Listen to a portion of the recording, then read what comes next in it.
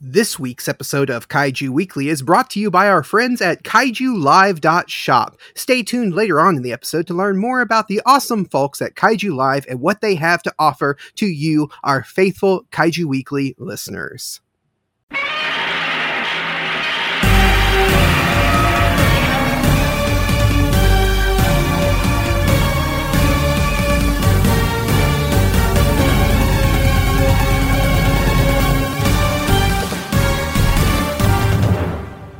Hello, everybody, and welcome back to another episode of Kaiju Weekly, the weekly podcast that introduces you to the wide world of giant monster movies. I am your host, Travis, and with me, as always, is my co-host, Michael. I'm hungry. I thought you just ate. But I'm still hungry though. I'm still hungry though. It's like you eat. And then it's like you eat, and then you still want something else. But this time, the something that I want is something sweet, and I'm intentionally not having sweets in the house so that I don't eat too many sweets. If that makes sense. I know I'm saying sweets a lot, but I really want something sweet. I open this Hershey's bar with almonds that I have sitting on my desk. Okay, yeah. See, that's insensitive, Travis. I'm offended. I quit. Oh man, how are you doing besides being hungry? I'm fine. I just really want something sweet. Like I had a really savory meal, and now I just want something sweet. But I'm intentionally not keeping sweets in the house because I don't want to just eat a bunch of sugar, and it sucks. See, for me, I can keep a ton of sweets in the house because I do not like sweets. Like my family, really? My family likes a lot of sweets, and they'll keep a bunch of candy and sweets and stuff in the house, and I won't touch them because I'm just not a big fan of sweets. This Hershey's bar is probably going to sit here for a while because I don't really I like it every once in a while, but I don't have a big sweet tooth. My girth that I have is all from just fried foods. Fried foods is my weakness. I do have a sweet tooth. In fact, I probably have too big of a sweet tooth and I get it from my dad because my dad had a sweet tooth. Like we always kept sweets in the house, like cookies, cakes. His big thing was ice cream. And so I have this thing about ice cream. I love ice cream.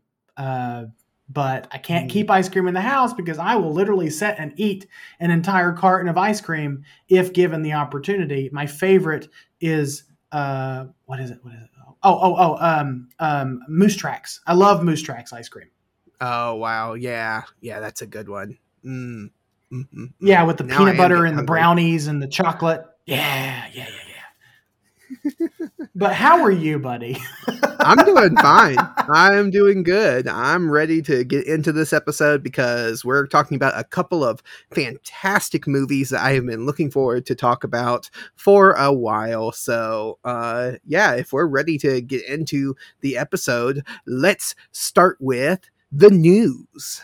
All right, let's cue the beady beady. And really, the only news we have this week is just a lot of collectible and figure news outside of one thing, which is we have a new Godzilla pinball machine from Stern Pinball, I think is the name of the company. They have this Godzilla pinball. It looks fun. I like pinball machines, and this looks like a lot of fun. So if you are a pinball fan, you can check out the trailer, I guess is what they call it. It's like a promotional video that's like only 40 something seconds that they did for the pinball machine, and maybe it'll pop up at a arcade. We don't. Where would this thing be? Where would you find this thing? Like a Dave and Buster's, maybe. Like I don't know. Like I really don't know. This is weird. Like this out of all the weird toys and collectibles and things that have come along the line in Godzilla fandom, this is I don't know where this is going to show up. I don't even know if this is going to be available for purchase for like private collectors who can't actually afford it. Like I know people who collect pinball. Like I know I don't personally know people, but I know of people because I've seen the YouTube videos of people who collect pinball machines, and this is just I don't know. I don't know how you would get your hands on it unless you just walk into a Dave and Buster's or something like that one day. It's like, oh, look, there's that Godzilla pinball machine that I saw on the internet that one time. So I don't know. I went to a I guess you'd call it a convention, a con, up in Tennessee a couple of years ago. That was it was like a gaming convention, and in the middle of all of the actual like your regular gaming stuff, you had they had almost every pinball you could imagine, like every pinball machine that you could ever imagine. And then when that was all in the center, and then all around the outside of that is just tons and tons of arcade machines, like old school arcade machines going back. Like they had Street Fighter, the original Mortal Kombat. They had, things like that all lining the walls and stuff. And I spent most of my time, I used to play, arcade games all the time, but I spent most of my time in the pinball section. The pinball section was so much fun, and my favorite was the Aerosmith pinball machine. Oh, I love arcade games and pinball machines. I do. I really, really do. There's just something there's something kind of like nostalgic about it. And there's like this, like I know a lot of people like to play, Xbox. Like I'm not a gamer, honestly. Mm-hmm. I'm not a gamer. That whole, it's not I shouldn't say fad, because it's not a fad, because it's basically its own culture unto itself. But like gamer culture, that kind of passed me by. Like I don't know. Like all my friends were off playing Halo and Call of Duty and things like that, and I could care less. I just wanted to play like old school arcade games, Street Fighter and Sonic the Hedgehog and Mario Brothers and Donkey Kong and all these other, and Pac-Man and Mrs. Pac-Man. Like I want to play that stuff. I could really care less about these really intricate RPG games that are out now. But I really would love to play this Godzilla. I really would love to play this Godzilla pinball machine. Like it just makes me wonder, like what it's going to be like. Are they going to have like classic sound effects, music, all that stuff? It just looks like a lot of fun. The video that they played did have some classic like sound effects and roars and stuff in it. So yeah, I think it does. I think it's an actual licensed from Toho pinball machine. So they have like the music and the roars and all of that. The designs of the monsters all are classic like Heisei era monsters, and yeah, it looks like so much fun. It looks like it's made specifically for me and you. Us fans, like us fans who grew up in the Heisei era and that Heisei era of Godzilla movies, this pinball machine is meant to appeal to us. Now, I'm just wondering how accessible it is to us fans from that era. I don't know. Like, I will be interested to see if I walk in, like a few months from now, I'm planning a trip to Gatlinburg, Tennessee. And in Gatlinburg, there's all these like really fun like arcades, and there's a Dave and Buster's and all that stuff up there because it's kind of a touristy place. And I'm really like, if I walk in there and see this, I'm immediately going to be like, okay, guys, I have to go take about 10 minutes or so, play this pinball machine. I will be right back. Right, exactly. Well, the pinball machine is not the only news that we have. Getting into our collector and figure news, we have a new from Mezco Toys, which I'm not familiar with that company, but we have a new Godzilla figure that's called the Ultimate Godzilla figure. It's been fully revealed and is now available for pre-order for $450. It looks one massive and two fantastic. It is I think it's about 18 inches tall. And also, Mezco is an older toy brand. They've been around, I think, correct, Danny, if you're listening, correct me. or any of the long-time collectors out there, correct me, but I believe Mezco Toys has been around since maybe the 70s. Okay. So they've been coming back with all these great Godzilla things. And like, I think the first thing they came out with, if I'm not mistaken, was the Destroy All Monsters set, which is like the entire cast, the entire monster cast of Destroy All Monsters. And that looks great. And then they have the Shobijin set with the Mothra from 64 or 61. Oh, okay. So that's who's doing doing that. Okay. Yeah, I didn't know what company that came from.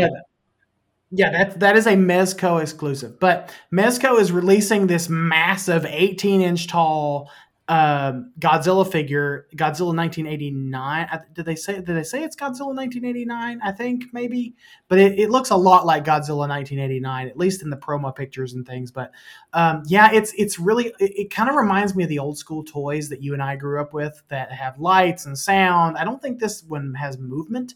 It is articulated, but I don't think it has movement. Its dorsal spines light up. It roars. Its mouth lights up like it's about to blow its atomic breath. It looks fantastic. But honestly, I'm probably going to be, like, me as a collector, I'm probably going to skip it because of its price point. But I'm really excited for the people that are going to be able to get their hands on this. If I'm not mistaken, our friend Mr. Danny Damana is going to try to get his hands on one, hopefully, maybe, because he is a much ballsier collector than I am. Oh, wow. Nice. Yeah, and like I said, it's available for pre-order. It does look fantastic. Like, it really does look fantastic. Just looking at the pictures, and you can find pictures if you're listening to this. If you haven't seen it, go check out Kaiju News Outlet on Twitter. Or our friend Mike at kaijubattle.net also runs a fantastic site. Yes. Where he talks about all the collector news and things that are coming out. Anytime there's a festival, honestly, I go to Mike first at kaijubattle.net to get all the information. And he usually is pretty quick to get everything up to date there at his site. But yeah, it looks fantastic. That's but the price point is up there. Makes sense. This is, the days of, it's a premium collectible. Yeah. This is not something you're going to this is definitely not something you're going to buy and hand off to your 5-year-old and say, "Here, little Jimmy, here, play with this Godzilla toy." The days of the really cheap kind of light up toys that you and I grew up with, that's kind of over. Because now us as adults, these places know that, and they're like, "Oh, okay, so these guys, they're growing up now. They have adult money, so they can afford, presumably, to buy the 450 light up Godzilla from Mezco Toys." So, it is. I'm just happy that there's a lot of stuff out there for every level of collector. We've seen this past 2020, we didn't see anything. And I was talking with our friend Danny about this the other day. We hardly saw anything at all through 2020 that has to do with Godzilla collectibles, mainly because of the pandemic, mainly because of shipping costs and labor and all the things that go into making these things. But now that everything is starting to open up a little bit more, we're getting everything. And I was joking around with Danny. I said, you literally have to make 6 figures a year to be able to afford everything that's coming out so far. Right.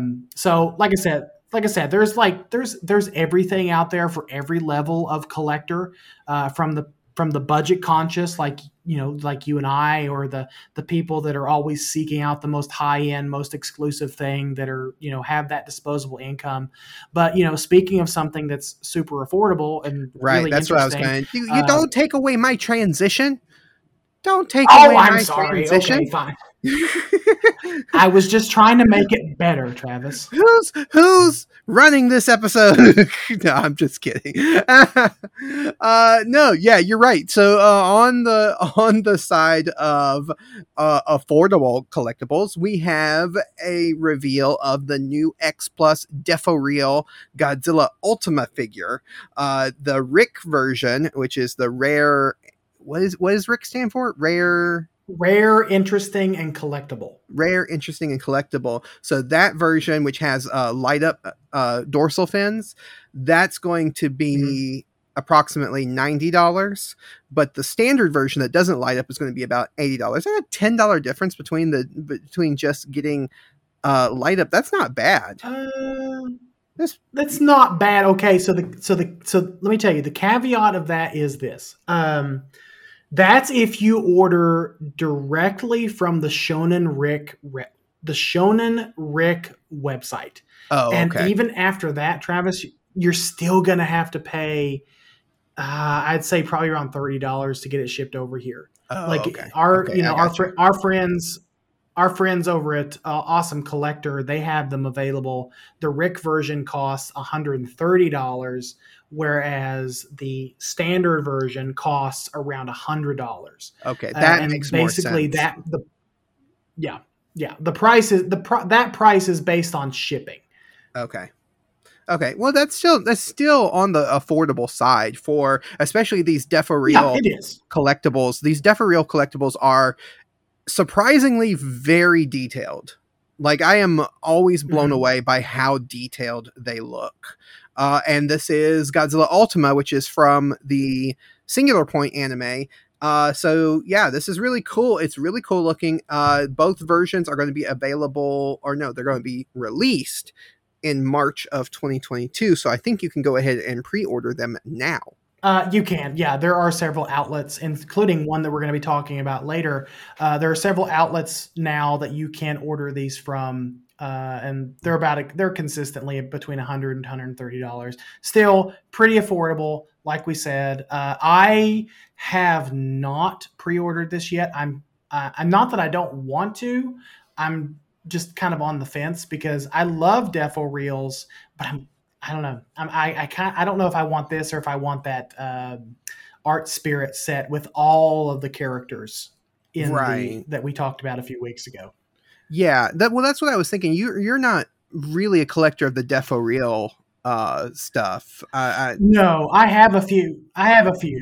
Yeah, I have a few Defo Reels, and they're really nice little figures. Honestly, if you're a person out there that you want something like super detailed, but you don't want to drop like $300-$400 on a 12-inch tall figure, on a 12-inch tall statue, the Defo Real line from X Plus is really great. I've grown to really appreciate it for what it is. I actually have a few Defo Real figures myself of just kind of characters that I really like Godzilla 2000, Dr. Serizawa, Godzilla 1984, and Mechagodzilla. I was going to ask you if you picked up the Serizawa one. I did. I couldn't help myself because I have sort of a small Godzilla 1954 collection, and I just thought, why not? Because it looks really great. I got the standard version.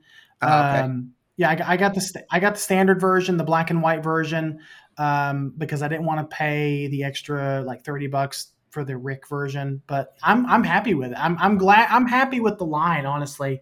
And the Defo Real line from X Plus is really good. It's really solid. It's actually really affordable, all things considered. Yeah, they put out what was it earlier this year or last year? They put out a Rhedosaurus from Beast from 20,000 Fathoms. Yeah.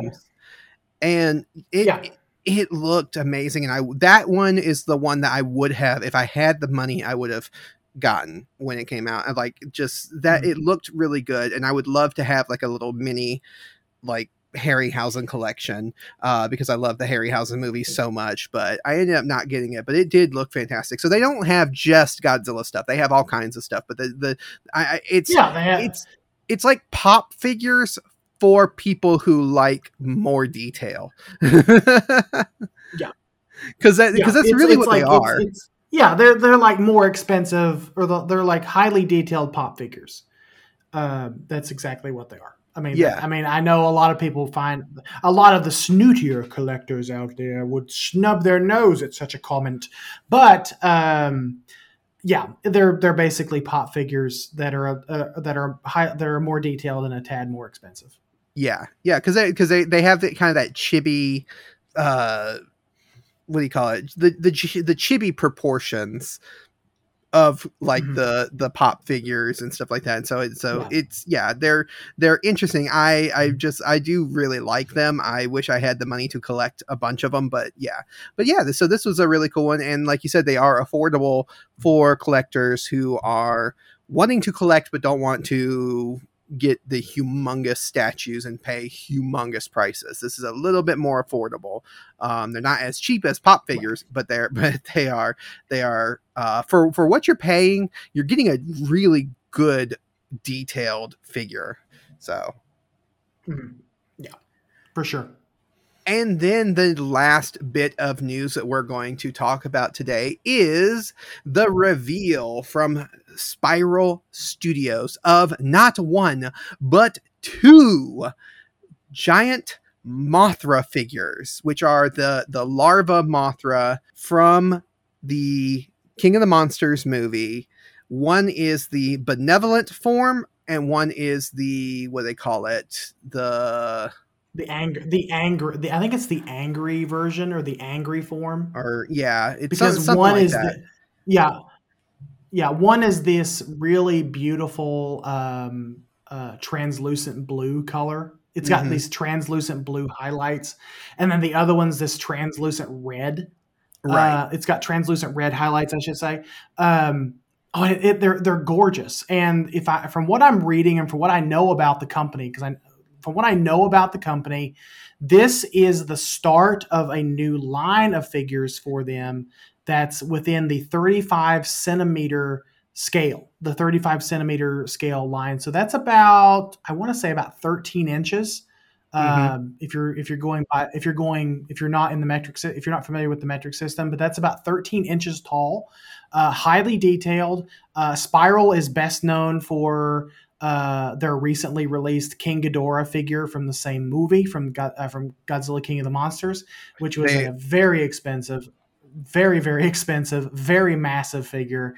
But this is their more, I should say, affordable line. It's still pretty expensive. It's almost $400.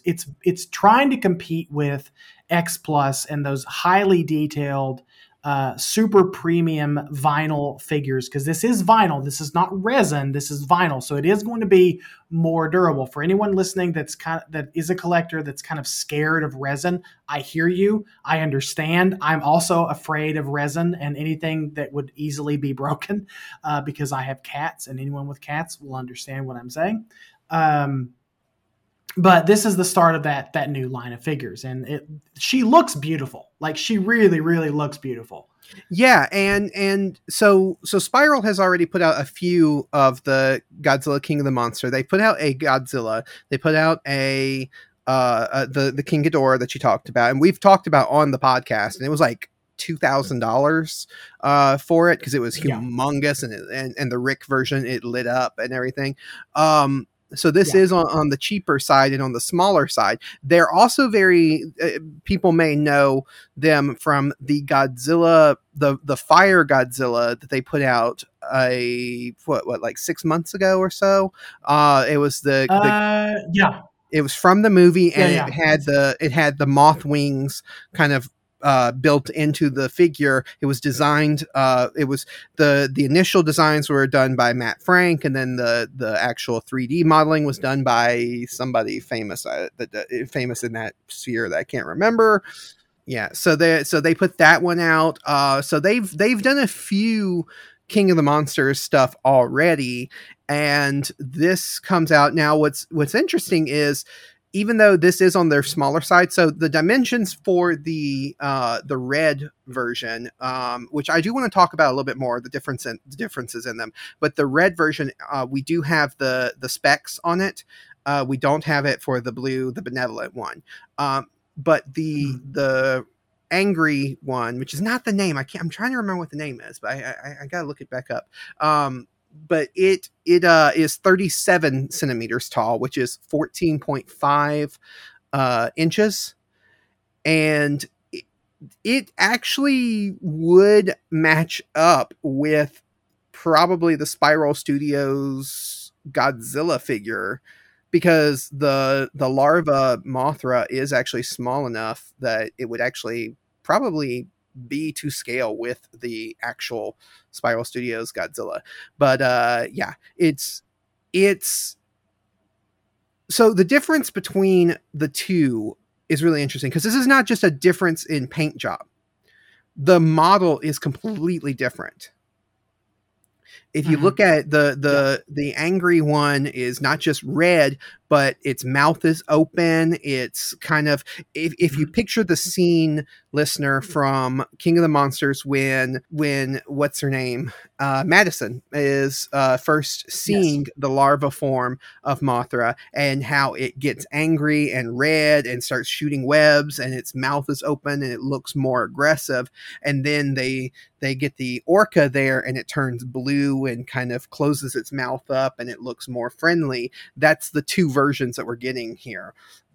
Both of them are going to be available sometime in 2022. Looks like Q2 of 2022. Q2, yes. Yeah, and they are limited, at least for the angry version, they are limited to 500 units. Yeah, that's the thing about Spiral. They're a smaller company, so they have to have more of a limit on them.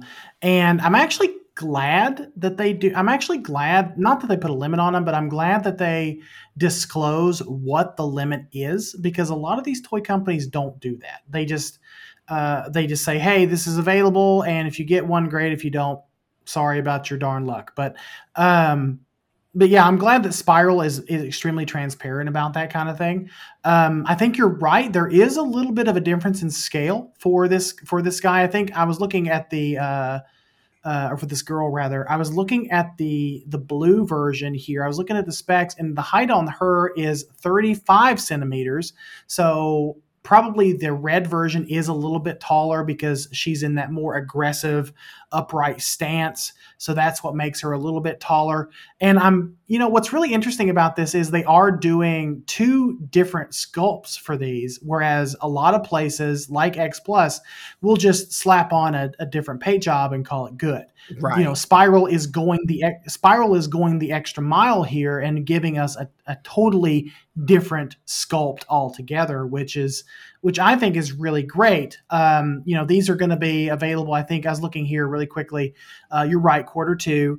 They are available from different places. Awesome Collector, Kaiju Live, and some others will have these available. I think the price for the benevolent version, or what is called the benevolent form, is going to be $399, so $400, and then the defensive form, or the angry Mothra larva, is going to be $429, so $430 for the more limited exclusive version. Yeah, and so there's only like a $30 difference. Yeah, and what's really interesting too is that Spiral Studios, along with this reveal, also said that, like you said, this is the beginning of their new line. In their new line of smaller figures, they're also going to release the other Titans that appear in King of the Monsters. So we're going to get Scylla. We're going to get what's Methuselah. We're going to get some of those, and Behemoth. So that's really interesting, because they didn't reveal what they looked like, but they did say that more of the Titans, and they showed like silhouettes of them, are coming from Spiral Studios. So that's really interesting that they are going full on and doing all of the Titans from the movie. Yeah, for sure. And speaking of Spiral Studios, we're actually friends with one of the North American distributors, or one of the North American partners for Spiral Studios, which actually happens to be the sponsor of this podcast and sponsor of Kaiju Ramen Magazine, and that is KaijuLive.com. .shop. And basically they're a family owned and operated company. They're owned by Frank and AJ Russo. And if anyone is familiar with Kaiju Live, not familiar with Kaiju Live, they are primarily an online auction show. They host the show on YouTube every Sunday night around 9:00 p.m. And basically, they provide a service where collectors, new and experienced collectors, can get their hands on some pretty rare things. And so they are an auction style, so you do have to be prepared to be sort of in a bidding war with other collectors. But it is a lot of fun. These guys are super fun. They're excellent at what they do. Fantastic customer service. I have ordered things from them before. AJ is a very good friend of mine. He's a really good guy. It's a family owned and operated business, and they really, really do care about they really do care about collectors and the collectibles that they offer, because they are, at their heart, they are collectors too. I think Frank, his dad, has been into Godzilla and collecting these items for decades at this point. And then, of course, AJ, being his son, got brought in later on, and they've just kind of built this. They built this toy. I don't know if AJ would want me to say toy empire, but I'm going to go ahead and say it. The Kaiju Live empire around this YouTube channel. And, they're just a bunch of really good guys to work with. And if you really want to visit their site is kaijulive.shop. You're going to see a lot of different items ranging from Ultraman to Kamen Rider to Godzilla to Power Rangers, everything. I'm going to take a little bit of credit for turning AJ on to the Power Rangers Lightning Collection, because they offer that kind of stuff too. And they're just a really great group of guys. And there's a lot of things on their website, kaijulive.shop, where you're actually going to be able to get free shipping on those things. And because they are based out of New York City, they are, I can't remember exactly what town they're in, but they are based out of New York, and their shipping is fast. Their shipping is secure, which I have said time and time again as a collector, that is super important to me. If I'm paying this amount of money for toys, I want them to come securely and safely. And Kaiju Live, all those guys, all those guys that work there, that family that works there, AJ, Frank, and Kelly, they do a fantastic job. So if you want to check them out and check out what they have to offer, I know they have a lot of different things up for pre-order right now, including the Mezco Godzilla that we talked about, including the Spiral Burning Godzilla, including the Bandai Shin Ultraman and Gamera, and even some Mortal Kombat figures. I think they're the 1/12 scale figures. The one that I'm thinking of right now that they have up there is the reptile figure that just got announced. Gamera, Dragon Ball Z. Obviously, I said Godzilla, but they have a ton of Godzilla stuff. They're into everything, and they offer pretty much everything. And so, if you want to check them out, you can at kaijulive.shop, and I highly recommend you do. All right, and now it is time to get into our main topic for this week. So, to introduce our main topic, we like to ask trivia questions each week that hint to what we're talking about. And this week, we asked the question, what monster flick only has 25 lines of verbal dialogue? And we promise to read out everyone's answer, no matter what they say, which has kind of come back to bite us on the butt a little bit, a couple of times. A little bit, but it's okay. It's okay, Travis. So, Gzilla100 on Twitter asked the question, how the heck am I supposed to know?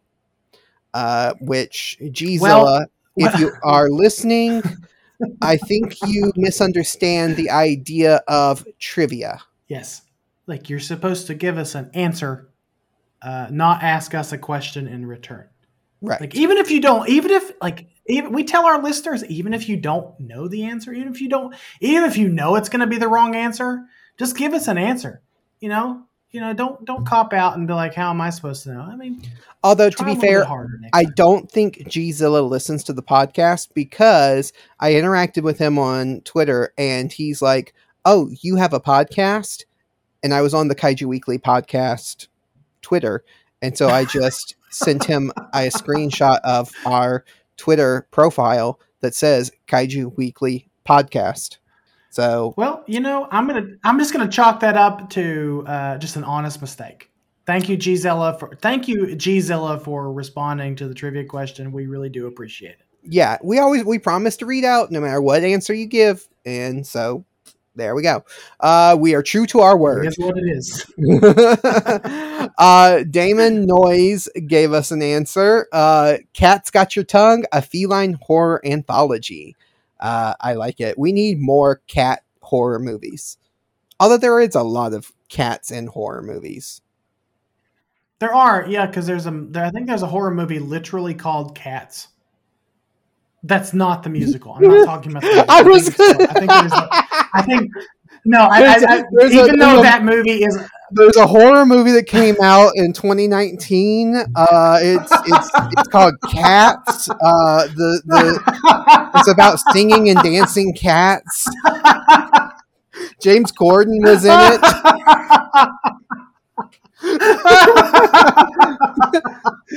Oh man, that movie was such a crap show, and I'm not talking about the butthole cut.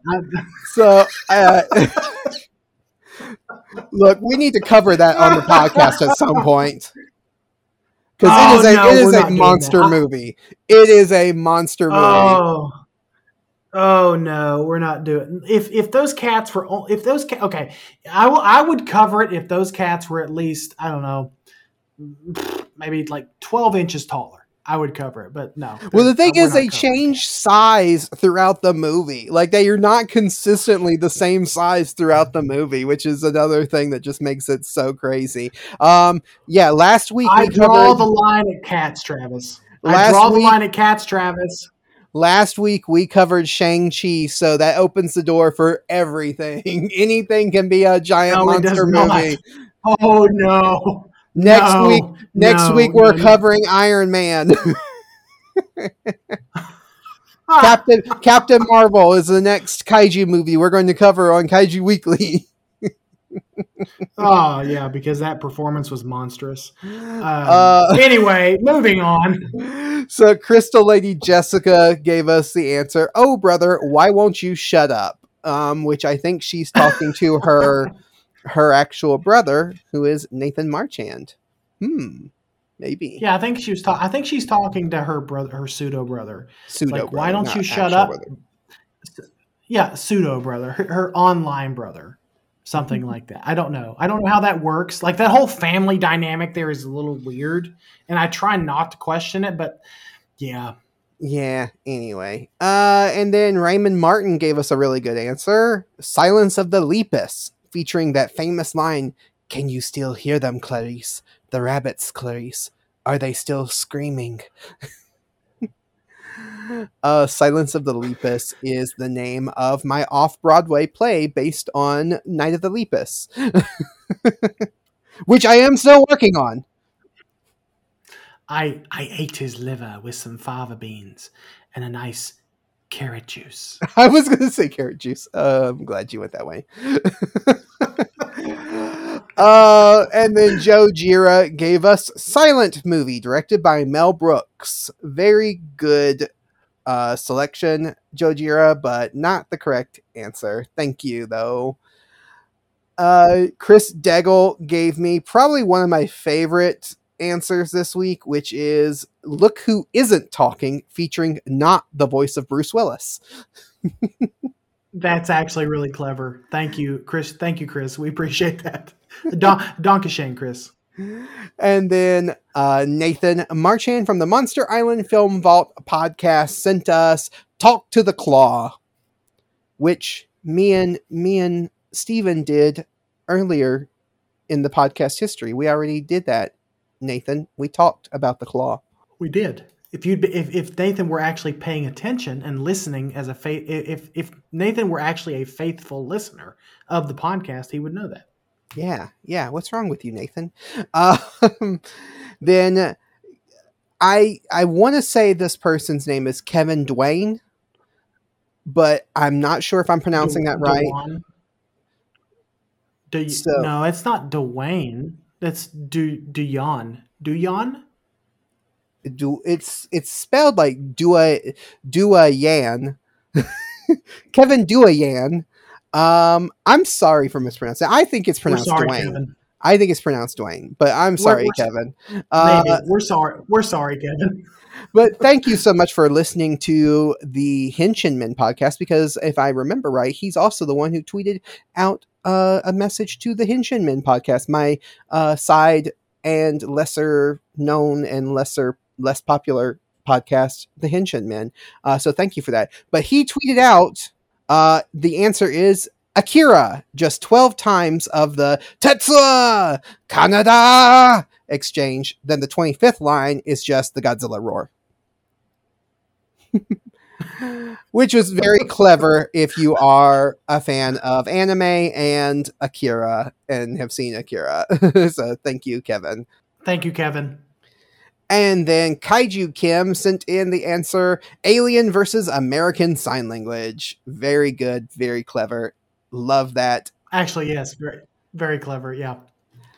And then Derek B sent in, why didn't we just live by the waterfall the whole time? The movie. I'm glad somebody else pointed that out. So okay, we're going to get into that when we start talking about the movie. I do want to talk about that in the movie. So thank you, Derek, for sending that in. And then our friend Elijah from the Kaiju Conversation podcast sent in a Yeti Elijah. place, Nips from Afar, which sounds Thank like you, Elijah. That sounds like somebody's like love romance album that they put out of like romance songs. Nips from Afar. I'm all out of nipples. I'm so lost without you. Oh.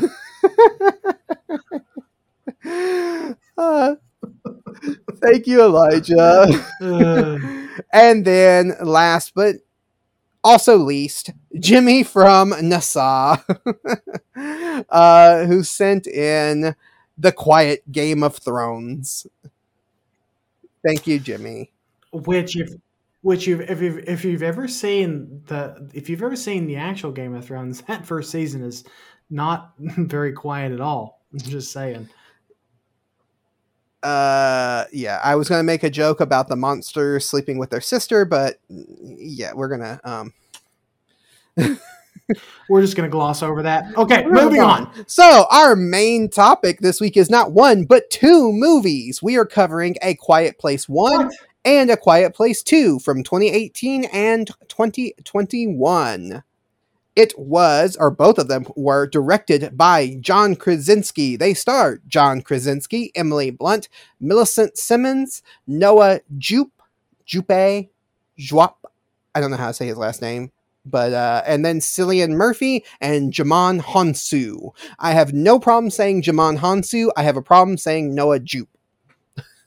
I don't know why I struggle with that name, but not Djimon Hounsou.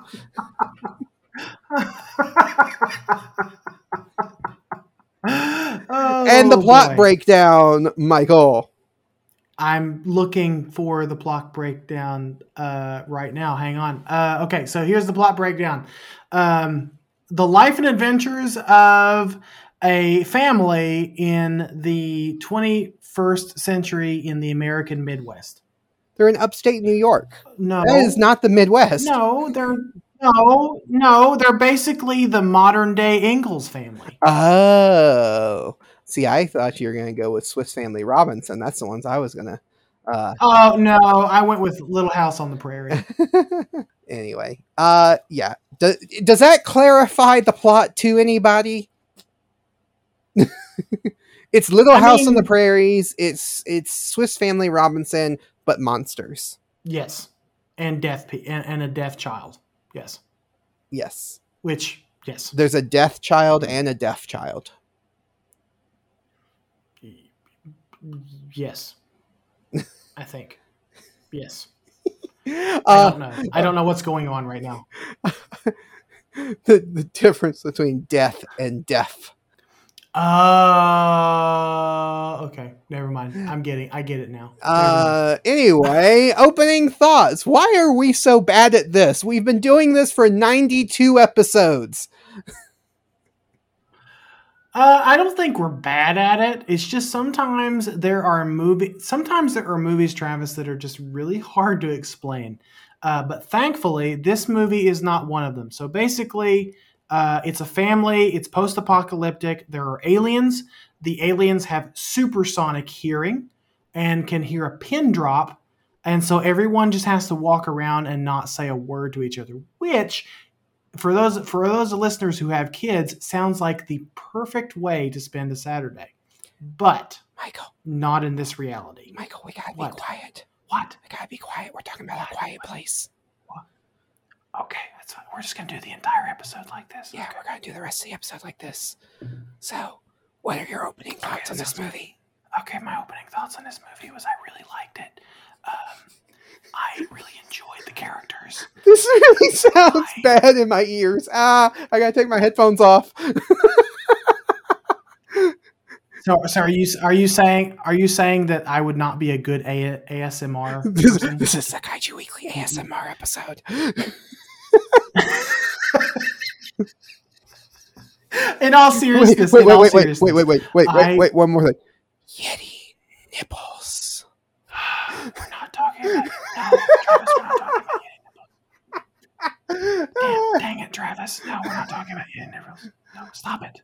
Stop it, Travis. Okay. Opening thoughts. Go ahead, Michael. My opening thoughts are it's a good movie. Like I was pleasant. Like surprisingly enough, this is my first time watching this. Like it has been out for the last the Quiet Place 1 came out 2 years ago or 3 years ago? 3 years ago, 2018. I don't know.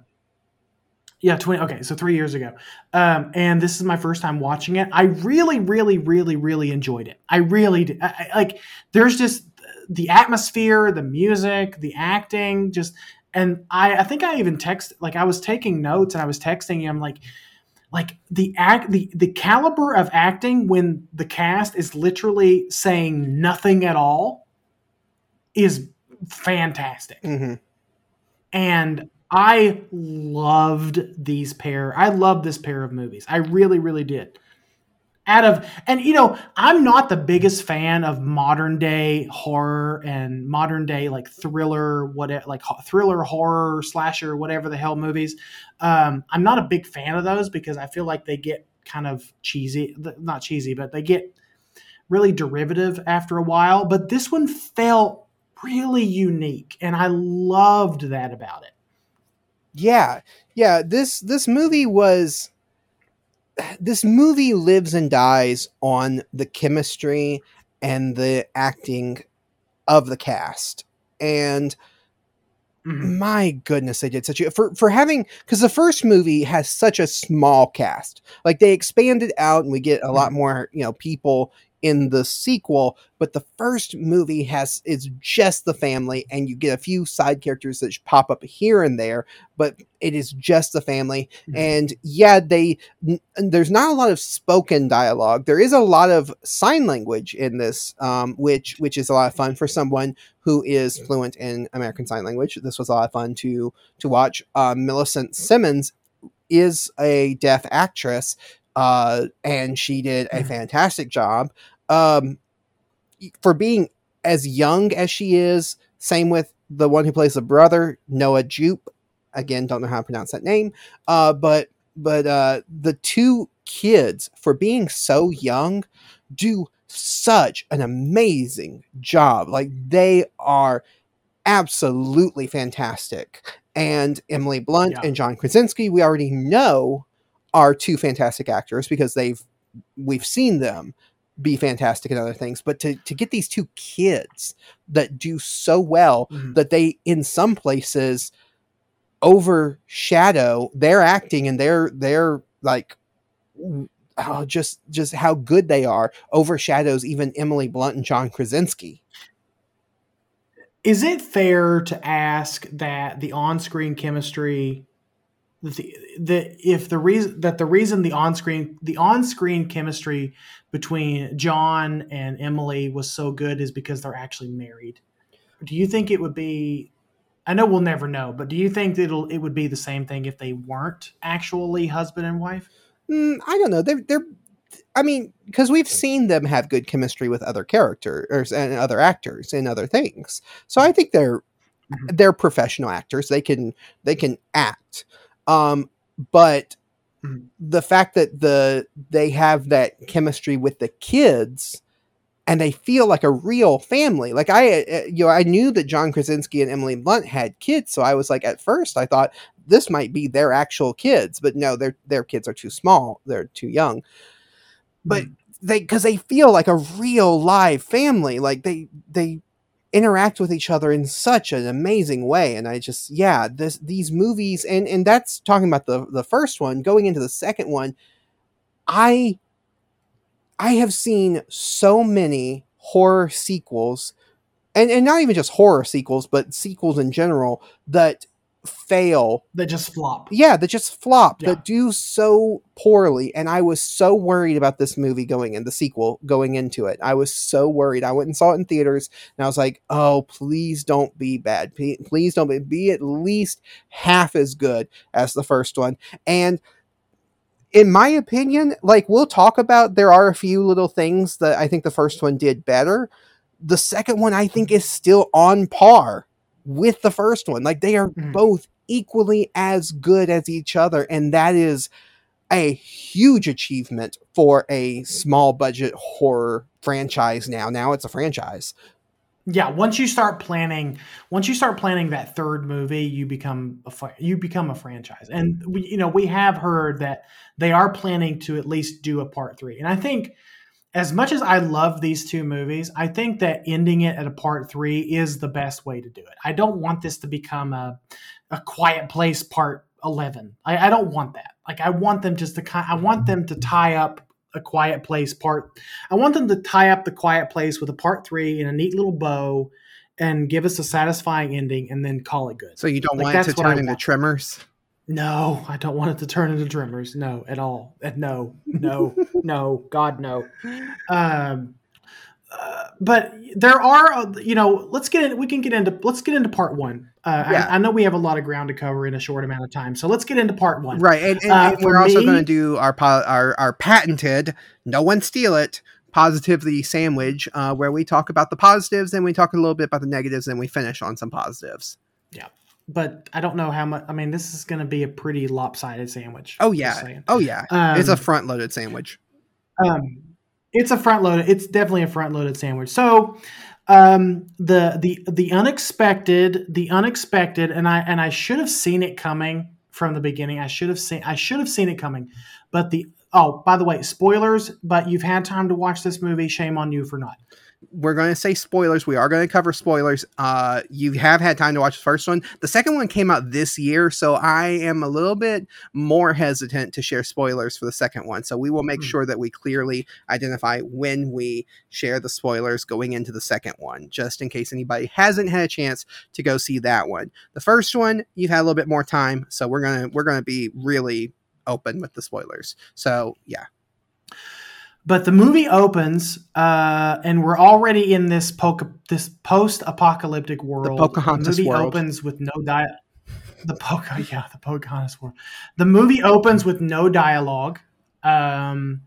They're just in a pharmacy. They're in a convenient or a drugstore or something, a small grocery store. They're just looking for. I think it later turned out in part 2 we saw it was just like a little small grocery store that also had like a pharmacy and everything in it.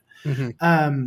But they're looking for food. They're looking for medication because apparently the oldest kid, the oldest boy, has a fever or some kind of pain, and so they're just looking for medication, and they're being really cautious about it. And then the most unexpected thing, which I should have seen it coming, honestly, the most unexpected thing was the death of the youngest son.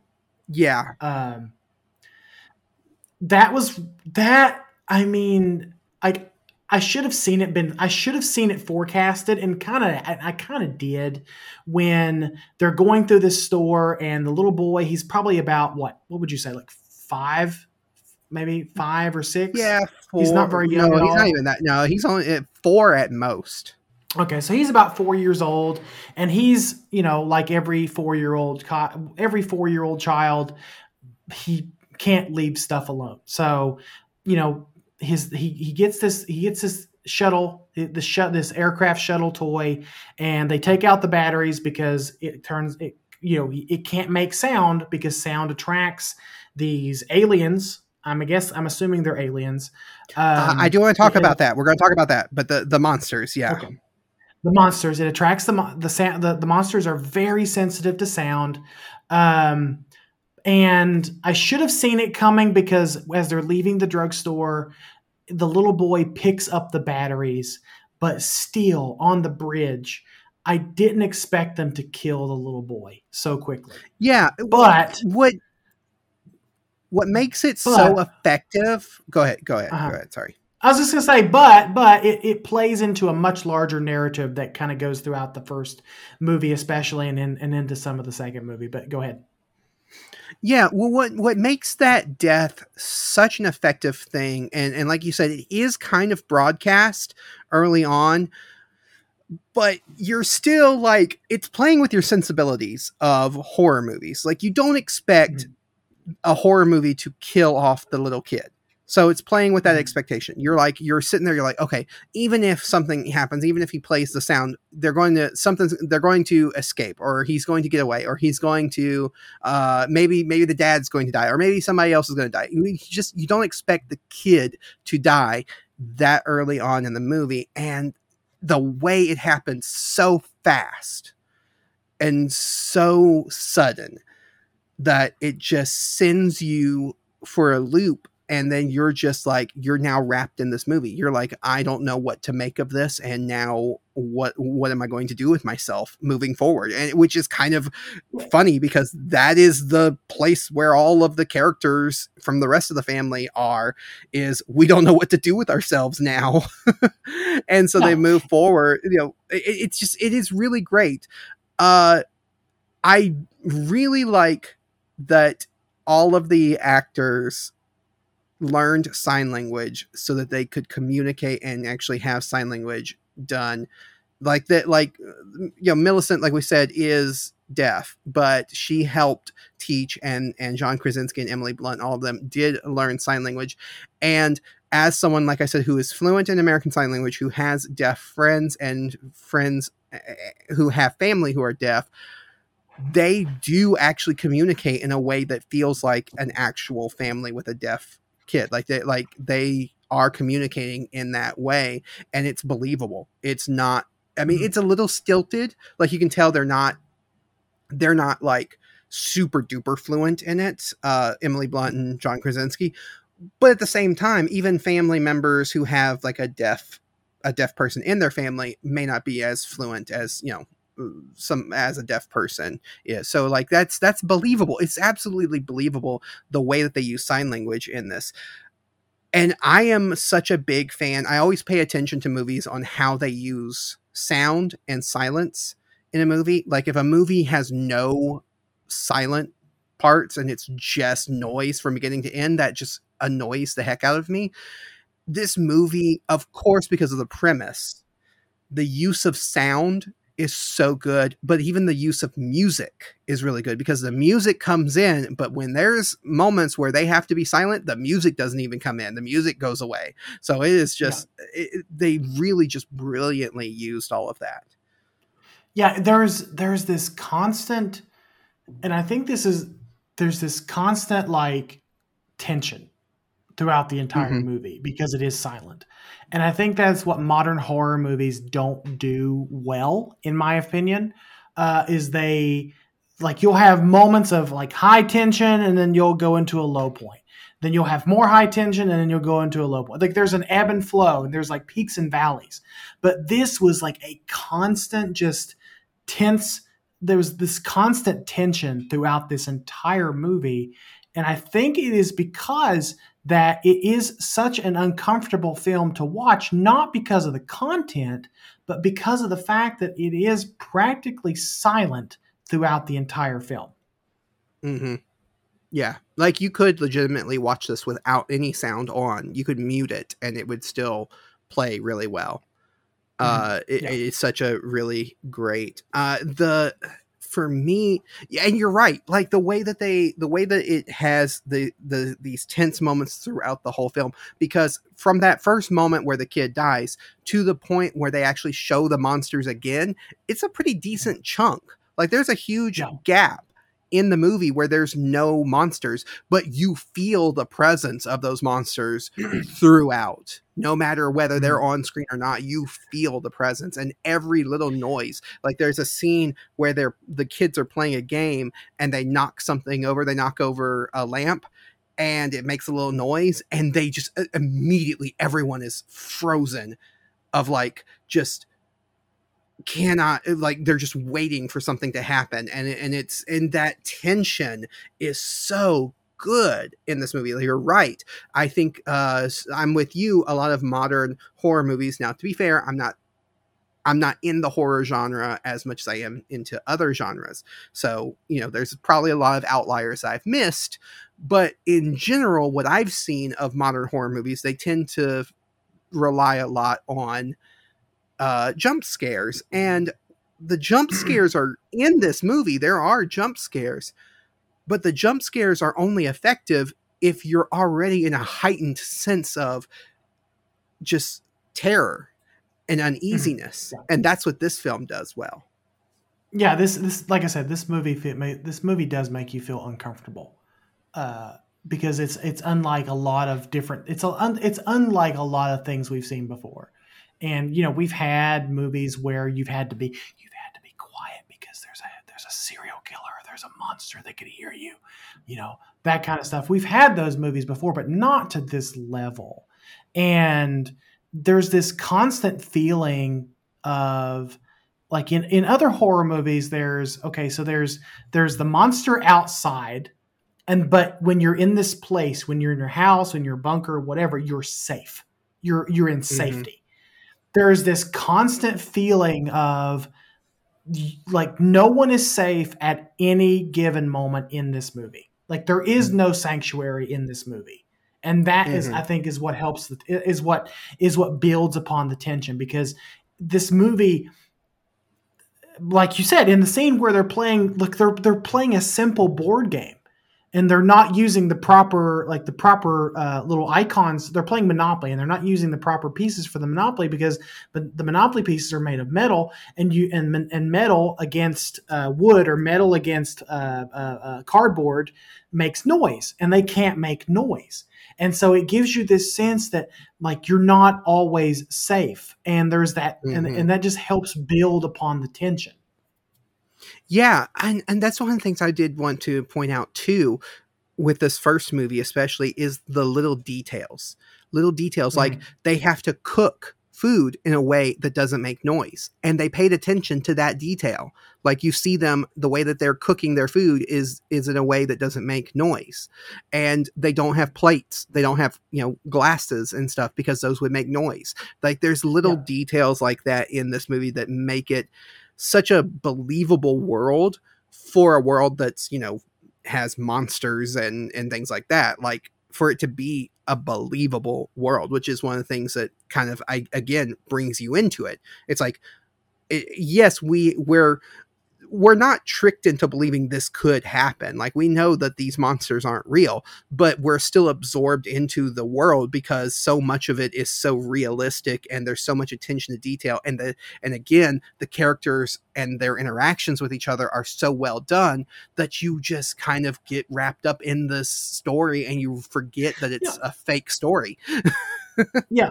It's like the one detail that I noticed, and I'm glad you mentioned it, but the one detail that I noticed like first and foremost, was they're eating fish, which is a relatively quiet food, and it's probably the only resource they really can have, because they can't raise cattle, because cattle make noise.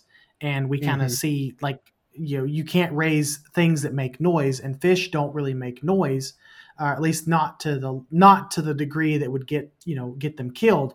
But they're eating their food off of very thick leaves Hmm. instead of plates. And I don't remember what were they using as like drinking glasses. I can't remember. Was it I wooden think it was just like, glasses or yeah, I think it was like wooden cups. wooden cups, something like they were trying to minimize the sound as possible, and like you said, it does make it believable. There is, I mean, obviously, with every movie like this, there is that level of suspension of disbelief, but it's not so much with the monsters because we know those aren't real, but it's the feeling of insecurity that we feel with Hmm. this family that does feel very real. Another overarching thing throughout the whole movie that I picked up on and I thought was really well done is every member of the family blames themselves in some way for the death of the little boy. Yes. And all of that together, like just knowing that all of them are dealing with that and they're blaming themselves and they're reacting to it in different ways. And again, it goes down to the performance, the way they perform their grief, the way they portray the grief on screen is different. The daughter is not grieving in the same way that the father is. The father is grieving in a different way than the mother is, and all of that. So it's interesting that you get that overarching feeling of grief as Yeah, well. I mean, there's a lot of grief in this movie, like so much, and like, and it's kind of like unrequited grief, if that makes sense. It's because Hmm. like they watch their little boy die in front of their eyes, and they can't do anything about it because Hmm. everything that they can do, everything like grieving makes noise. Everything that they do makes noise, and they put themselves in danger just by basically breathing or crying, as we see in part two, like the oldest son who starts sobbing and crying in pain, that puts him in danger. And Hmm. it's a really tragic thing to think about. It's like if you're a parent who just watched your kid die in front of you and you can't react like a normal person would because that would put you in danger yourself. I mean, that's a really tragic thing to think about. Yeah. I do want to talk a little bit about what we mentioned earlier. They go to the river, and the river and the waterfall make a loud enough noise and you get the idea that as long as there's a loud enough noise nearby, the smaller noises aren't going to attract the creatures. And a lot of people view that as a plot hole because why wouldn't they move to the river or by the river? But one, they already live by the river because they're walking distance to the river. So I mean, how Mhm. what else do you want from them? Also, they don't have a house by the river. Like their house is and like whether or not like yeah you could go and build a shelter. Well, how are you going to build a shelter? How are you going to build a camp? How are you going to do all of that by the river if the monsters are attracted by sound and stuff? So I don't know. I don't view that as a plot hole that a lot of people have. Like to me, it's like no, they are close enough to the river, but they're also like this is our home. This is where all of our supplies are, and we're living in now they've moved into the barn, so it's safer, and Mhm. we're just so that they can store up supplies and store up stuff, and they can farm. They have the cornfield, they have all of that kind of stuff, so they have supplies there. And I don't know why people are so insistent that they go and live by the river. Yeah, I mean, I get it. I get what people I get what people are saying, but the movie would basically, if they went and lived by the river, there would be no reason for this movie. They would just live by the. I mean, they would just live Well, by the river, also, and like in putting myself in their position, I wouldn't go and live by the river because that you don't have an actual shelter there. It's just the river. it's cold, it's wet. I mean, no one wants to live in that. It's miserable. Yeah, you'd have to build a shelter, and they're from what we're seeing, like they are hunkering down as if this is life. They're not looking for. Well, we do see John Krasinski is kind of looking, he's questioning what is the weakness of the monster. So he is looking for a way to kind of fight them off. But for the most part, they are just surviving. Like they're just, this is life now, and we're just going to live. Like they're even teaching the kids. They've accepted it. Yeah. Yeah, like they're teaching the kids, they're homeschooling the kids and stuff like that. So it's like at this point, they're just, this is life now. So why would you go and live in a tent by the river? Like that's just not, I don't know. It's just that criticism always bothered me when the movie first came out, and people have said it. I've heard a lot of people say it, and I don't get it. Yeah, for sure. One thing I do like about this movie is having such a small cast, even going into the second one where the cast expands out some more, but having such a small cast means that every one of the deaths is meaningful. Mm-hmm. Like, yeah, I put meaningless in the notes, but I meant meaningful. Right. Yeah. There's no, like in a lot of horror movies, there's a lot of just collateral damage as far as deaths go. Just, you have your handful of like deaths that just kind of rip your heart out. But a lot of times there's those like, it sounds really insensitive to say this, but there's those padded deaths just to kind of pad the body count, to make it a horror movie. But like, you're right. Every death in this film feels meaningful, from the little boy mm-hmm. to the dad character, to the old man who is so grieved over his wife dying and getting killed. It's never really revealed. I'm assuming she got killed and he just can't go on any longer. And he kills himself by making noise, and the monsters come to get him. Every death feels meaningful. Mm-hmm. Yeah, it really does. And yeah, in a lot of horror movies, in a group of characters, you can kind of pick out, oh yeah, this one is going to die, this one's going to die. These characters are going to die because they're just like, they're there just to be killed off by the monster. Right. Whereas with such a small cast, it doesn't feel like any of them are there just to die off, and so they're all meaningful. I think this is a really, really great film. I have so many things that I can go into and talk about, but let's talk about some negatives before we get into talking about the sequel, part 2. Sure. So one of the negatives that I have for the movie, and it's really my only real negative for the entire movie, both movies, is I don't like the monster design. I really do not like the way they're designed. I think the monster design, it works in context, but it's pretty generic. I mean, it's pretty run of the mill. Like it's quadrupedal, humanoid. I mean, it's pretty. It looks like Cloverfield. Kinda, yeah, it does. Like it's like these creatures have a really. I don't even know if Stranger Things vibe to them is the right way to frame it. Right way to put it. But yeah, it's very like Stranger Things, Cloverfield, probably a little bit closer to if Clover was scaled down to human size, that's what it would feel like to me.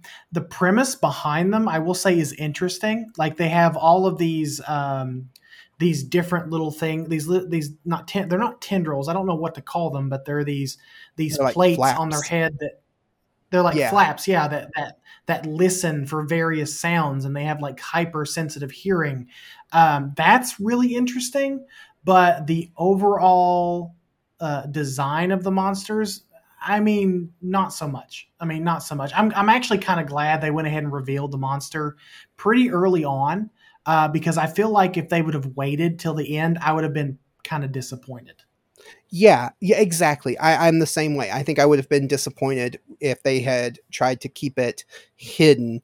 No, they revealed it really early on. That's one thing that they didn't try to do in this, was try to like hide the monsters, uh, or obscure them in any kind of way. They like I read that, of course, a lot of the inspiration for the way they look is bats, especially like vampire bats, the way they walk. They have a little bit of spider inspiration to them and stuff. Like, yeah, Mm. I can see it, but it still feels generic, and it doesn't.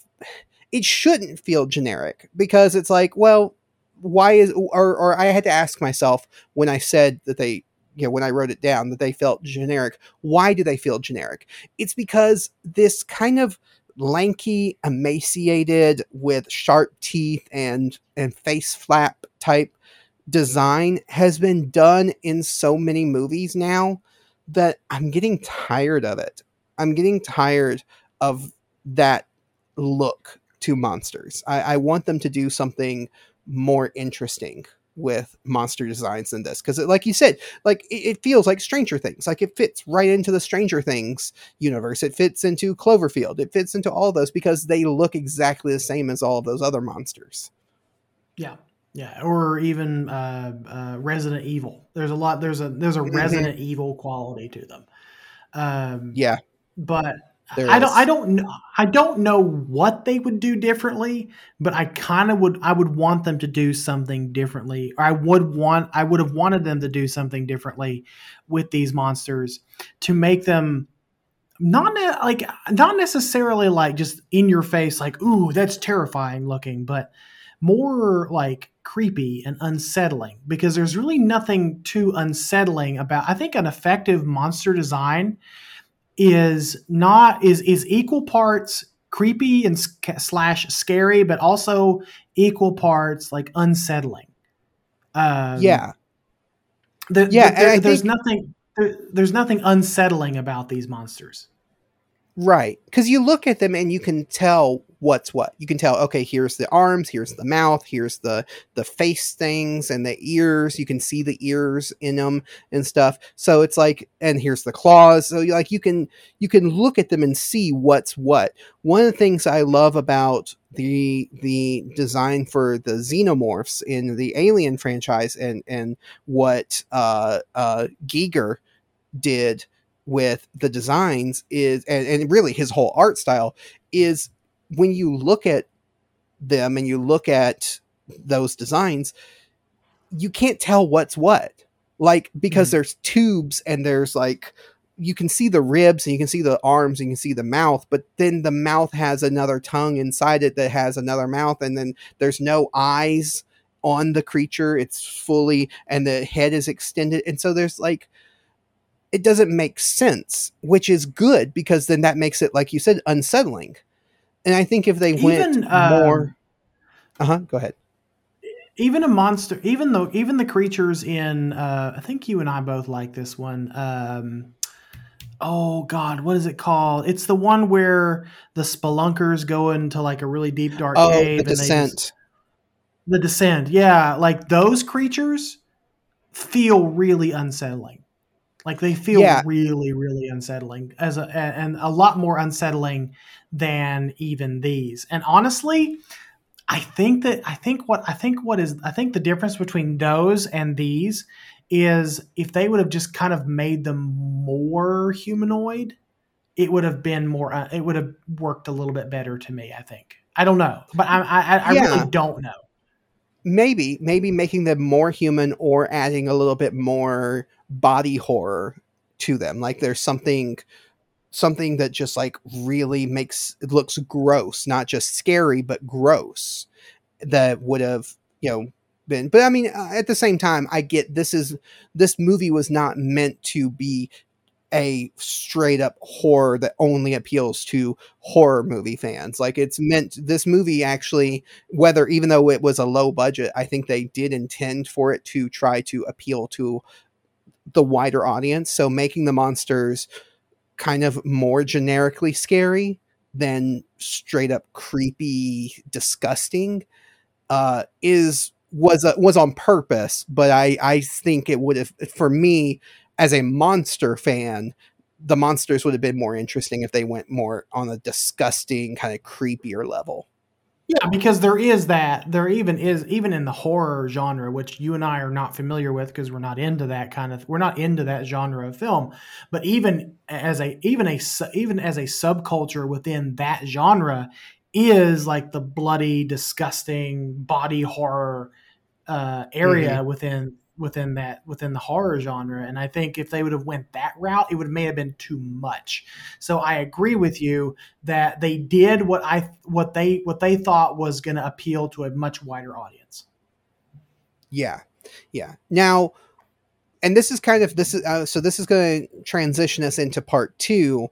But one of the things that I think is interesting about the monsters in these movies, we never get a full explanation of where they come from. We get hints to Right. the idea that they might be from space, but just like in Cloverfield, it's never fully explained whether the monster comes from space or from under the ocean. You're never fully sure whether these monsters did come from space or did they escape from somewhere or what happened. One thing that I noticed, especially in part two, they do not eat people. They just kill them. They chase people down when they hear a noise. They chase people down and they kill them. They do not eat people. And in the first movie, we see them kill a raccoon, but outside of outside of that, we don't see them attack other animals. We only see them attack Mhm. people. Right. So, could it be that these monsters are not from space, but maybe escaped from something else? So, like a military base or something like that. Or could they be from space, but they're not animals or monsters or even intelligent creatures? They're actually like a bioweapon created by an alien race that's sent just to kill the humans. Yeah, it's like send the like it's like a yeah, like you said, a bioweapon. Bioweapon is the best. I was trying to think of another word, but that's the best way to describe it. Like a bioweapon sent to just kind of clear, I guess, I don't know, clear the playing field for a bigger invasion. But we never. I mean, I'm just speculating. They never see that because there is that scene in part two where they're all at the baseball game. It's just kind of calm. It's just small town life, just as you know it. And then all of a sudden, you see something in the sky, and at first I thought, well, did a plane crash? Did a plane get shot out of the sky? Is it a meteor? But we never see anything really crash to Earth. And I don't think it's ever explained in the dialogue, even with the police, or even on the police scanner. Like I was listening to the police scanner and just kind of trying to see if they say anything, but they really didn't. All they said was, "We Mm-hmm. need help over at area whatever." And it's never Right. really explained. I'm just going to assume that it was a meteorite. Maybe they're not necessary. Well, I mean, would they possibly be parasites? But parasites would want to eat something to survive. Right. So Well, parasites need the host a to host. be able to survive. Like Mhm. the idea behind a parasite is if it kills the host, it needs to be able to spread to something else or else it'll die Mhm. off. So it needs to be able to spread. So if they are a parasite, they have to be getting some kind of benefit from killing off the humans. And if they're not Right. eating them, what benefit is there? I don't I that's what intrigues me, and I kind of like that they don't explain it. Like on one hand, I do want more of an explanation, but on the other hand, I'm like, no, I kind of like that they leave it a mystery because you can just fill in the blanks. The two Right, points. because if something would have actually, if something honestly, if something like this actually would have happened, it's very doubtful that like people like you and I, just normal citizens, would get a straight answer as to what was going on anyway. Right. And you see in the first movie a lot of like magazines and newspapers and stuff where they were obviously like using that as a way of sending out information to people. So when they find out that sound is what attracts them, they put it in the newspapers to let people know so that they can, they can know and hide and everything. And you see that the government is trying to, stop them, but they get overwhelmed. And two things that get me about these monsters is we get the shopkeeper is watching a news report of, and what he says is probably a meteor. He doesn't, don't really know, that crash landed somewhere else. And then we see the meteor coming down outside when we're at the baseball game.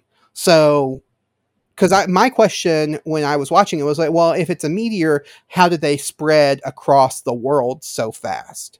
But if it's like multiple meteors coming down with the same creatures on them, then it makes sense. But also, they get you hear the police officer in the town say, we're sending people up there to check it out, and then he's attacked, or his car is attacked by one of the monsters. So like they went from wherever that meteor landed to that town very fast if they did come from that meteor.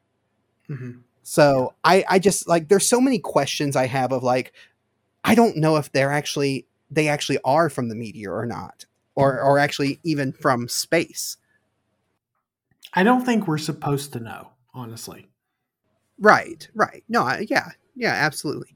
But yeah, we're not supposed to know. And I don't think it's ever been mentioned in any article that I've seen about this movie. It's never really been mentioned where the monsters are supposed to be from. Yeah. No, yeah, totally. Getting into part 2, the sequel, one thing that I like is, so there's not as much playing with sound as there was in the first one. Like one of the things I liked was how they played with sound, played with the silence, and used the music and the lack of music to kind of build atmosphere. They didn't do that as much in the sequel, but what they did was they tried some interesting camera shots to kind of build tension. So there's certain camera shots and the way it follows certain characters. So you're seeing it only from their perspective. You're not seeing the wider picture. Helps to build the atmosphere, whereas the sound, playing with the sound in the first movie, is how they built the atmosphere. So that's one of the things I like. What I'm wondering is, how did John Krasinski, or how did what is his name? Lee? Is it Lee? Lee. In this movie? Lee. Okay. How did Lee know to be quiet? Or was that just instinct? When they're in the... Go ahead. I mean, yeah. When they're in the shop and the monster's outside, I mean, I think that's instinct, because even if a person's out there, you're like, be quiet, don't make a sound, because you don't want to, so it's like, obviously they are dangerous. So don't do anything that's going to tell them where you are. I don't think he knew that they were hypersensitive to sound. I think he was just like, it was just instinctual of like, I'm in danger, so be quiet so I can hide. Did you think that this movie relied more heavily on jump scares than the previous movie? Okay, so I know we're going to have a difference in opinion here. Okay. Because we talked about this a little bit when you were watching the movie. I remember you texted me about this. Right. I feel like the sequel has less jump scares in it.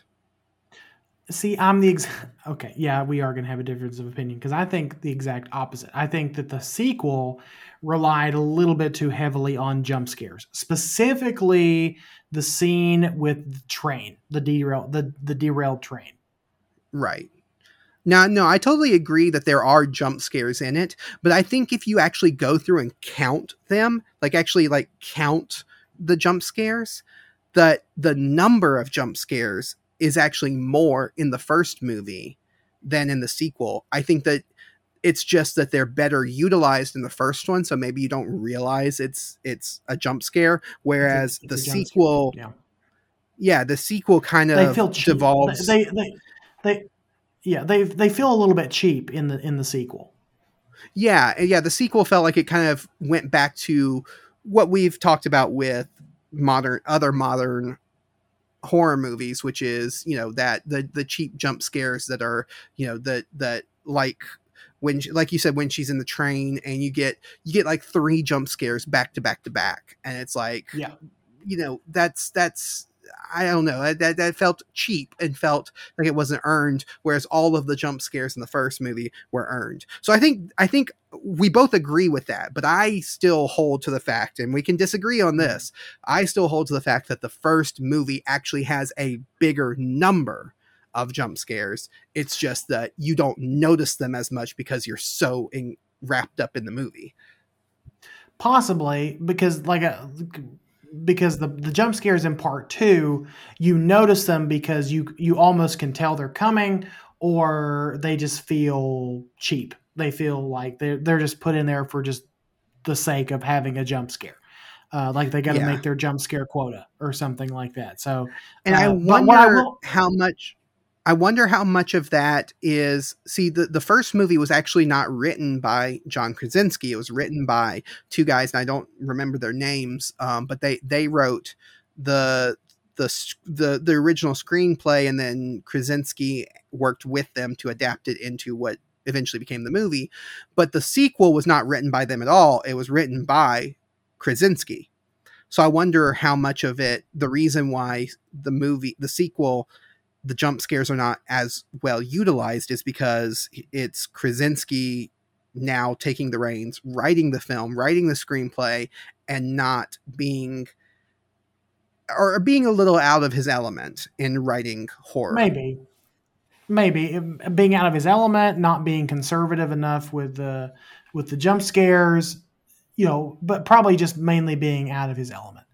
Yeah. But what I do think was used very effectively was the daughter being actually deaf, because there are those moments where the sound itself, her being like it zooms in on her, and she's deaf because there's no sound. Like they cut the Right. sound on the movie, but in the background you see the monster. In fact, specifically, was it part 2 or was it part 1? I think it was part 1, when they're in the cornfield and she's looking for her brother, but the monster is right there behind her, but she doesn't know it because she's deaf.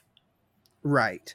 Yeah, and you kind of understand now why the father, Lee, was, because she felt like he wasn't letting her go out and like go with him on, to the river and stuff like that, because he was punishing her for the death of the boy.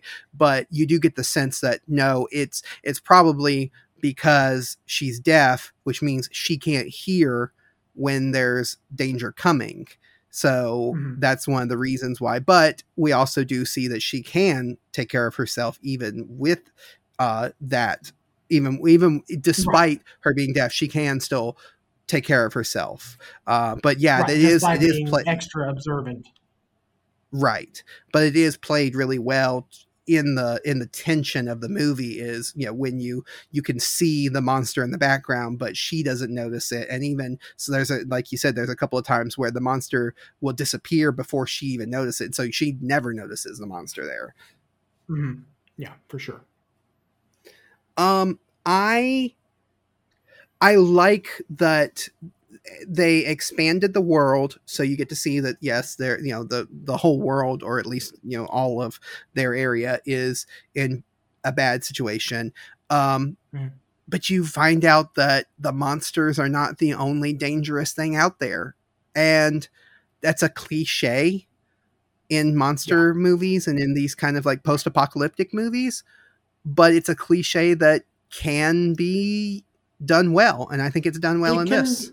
Yeah, it can work. It can work. And you're specifically talking about the dock scene, correct? The one that you and I weren't sure if they're just crazy people or they're cannibals. Right. Yeah, because they don't really, you don't show them like eating anybody, and they're not talking because they're not trying to make, they don't want to make noise, but they're just obviously dangerous people. And even Cillian Murphy's character says, you haven't seen what people have become. Maybe they're not worth saving. He says that to Emily Blunt's character. So, there is kind of a hint to them being maybe cannibalistic, but they don't explicitly say it. Right, because there's the scene where they essentially lay a trap for Cillian Murphy's character, and I don't understand if I'm going to assume that they're supposed to be cannibals because they literally lay a trap for Cillian Murphy's character and the daughter Reagan. And it's, because they come upon this little girl at the dock, and Cillian Murphy's character is like, "Are you okay? Are you okay?" And she wraps a rope around his neck, and then they capture them. And I'm like, why would they capture them for any other reason except to eat them, rape them, or just kill them for fun, or kill them for sport, or feed them to the monster? I don't know. But you're right. There's that quote. There's that line that says, "You don't realize what people have become through this. Like, are they even worth saving?"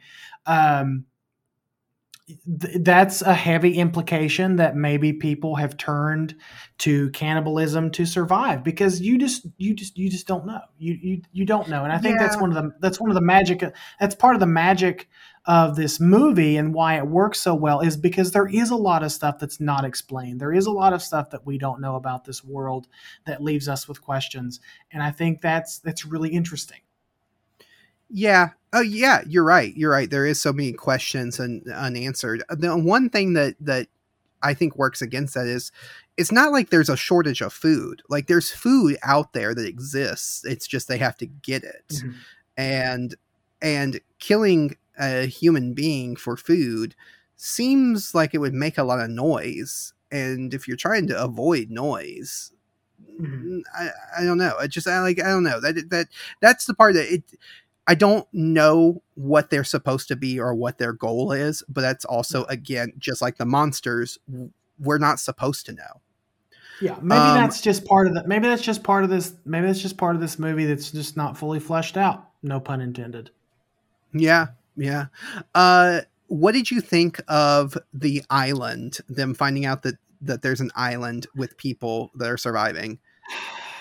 I had mixed feelings about it. I thought it was like, oh wow, there is actually people here. Like, there's that sigh of relief. But then again, it's like, I kind of saw this coming, and it's a little bit of a trope, but okay, fine, whatever. And then, there's the twist there, that there's the twist in that the boat containing the monster that they just escaped from, drifted ashore to this island, and then and there's just one of them, thankfully.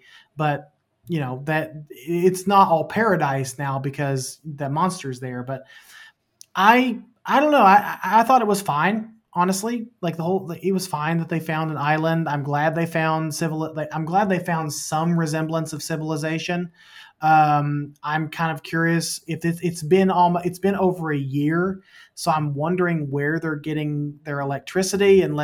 Or is there an actual like power plant on the island? I can't remember. I can't remember. I have no idea where they're getting their electricity, where they're getting things, but it is a decent sized island, because they do drive around, and they have like a radio station on the island, a radio, an actual station that was broadcasting and stuff pre the disaster and everything. So it is a decent sized island. So who knows? So it's believable that they would have their own power plant supply there on the island. Right. Yeah. I'm more interested of where they're getting fresh water, because they're surrounded by salt water. But again, right. Well, they have a whale. They do have a whale, though. Oh, that's right. Yeah, we do see them. We do see them drawing water from the well. So, okay. So yeah, because when the monster comes ashore and the guy at the well is banging because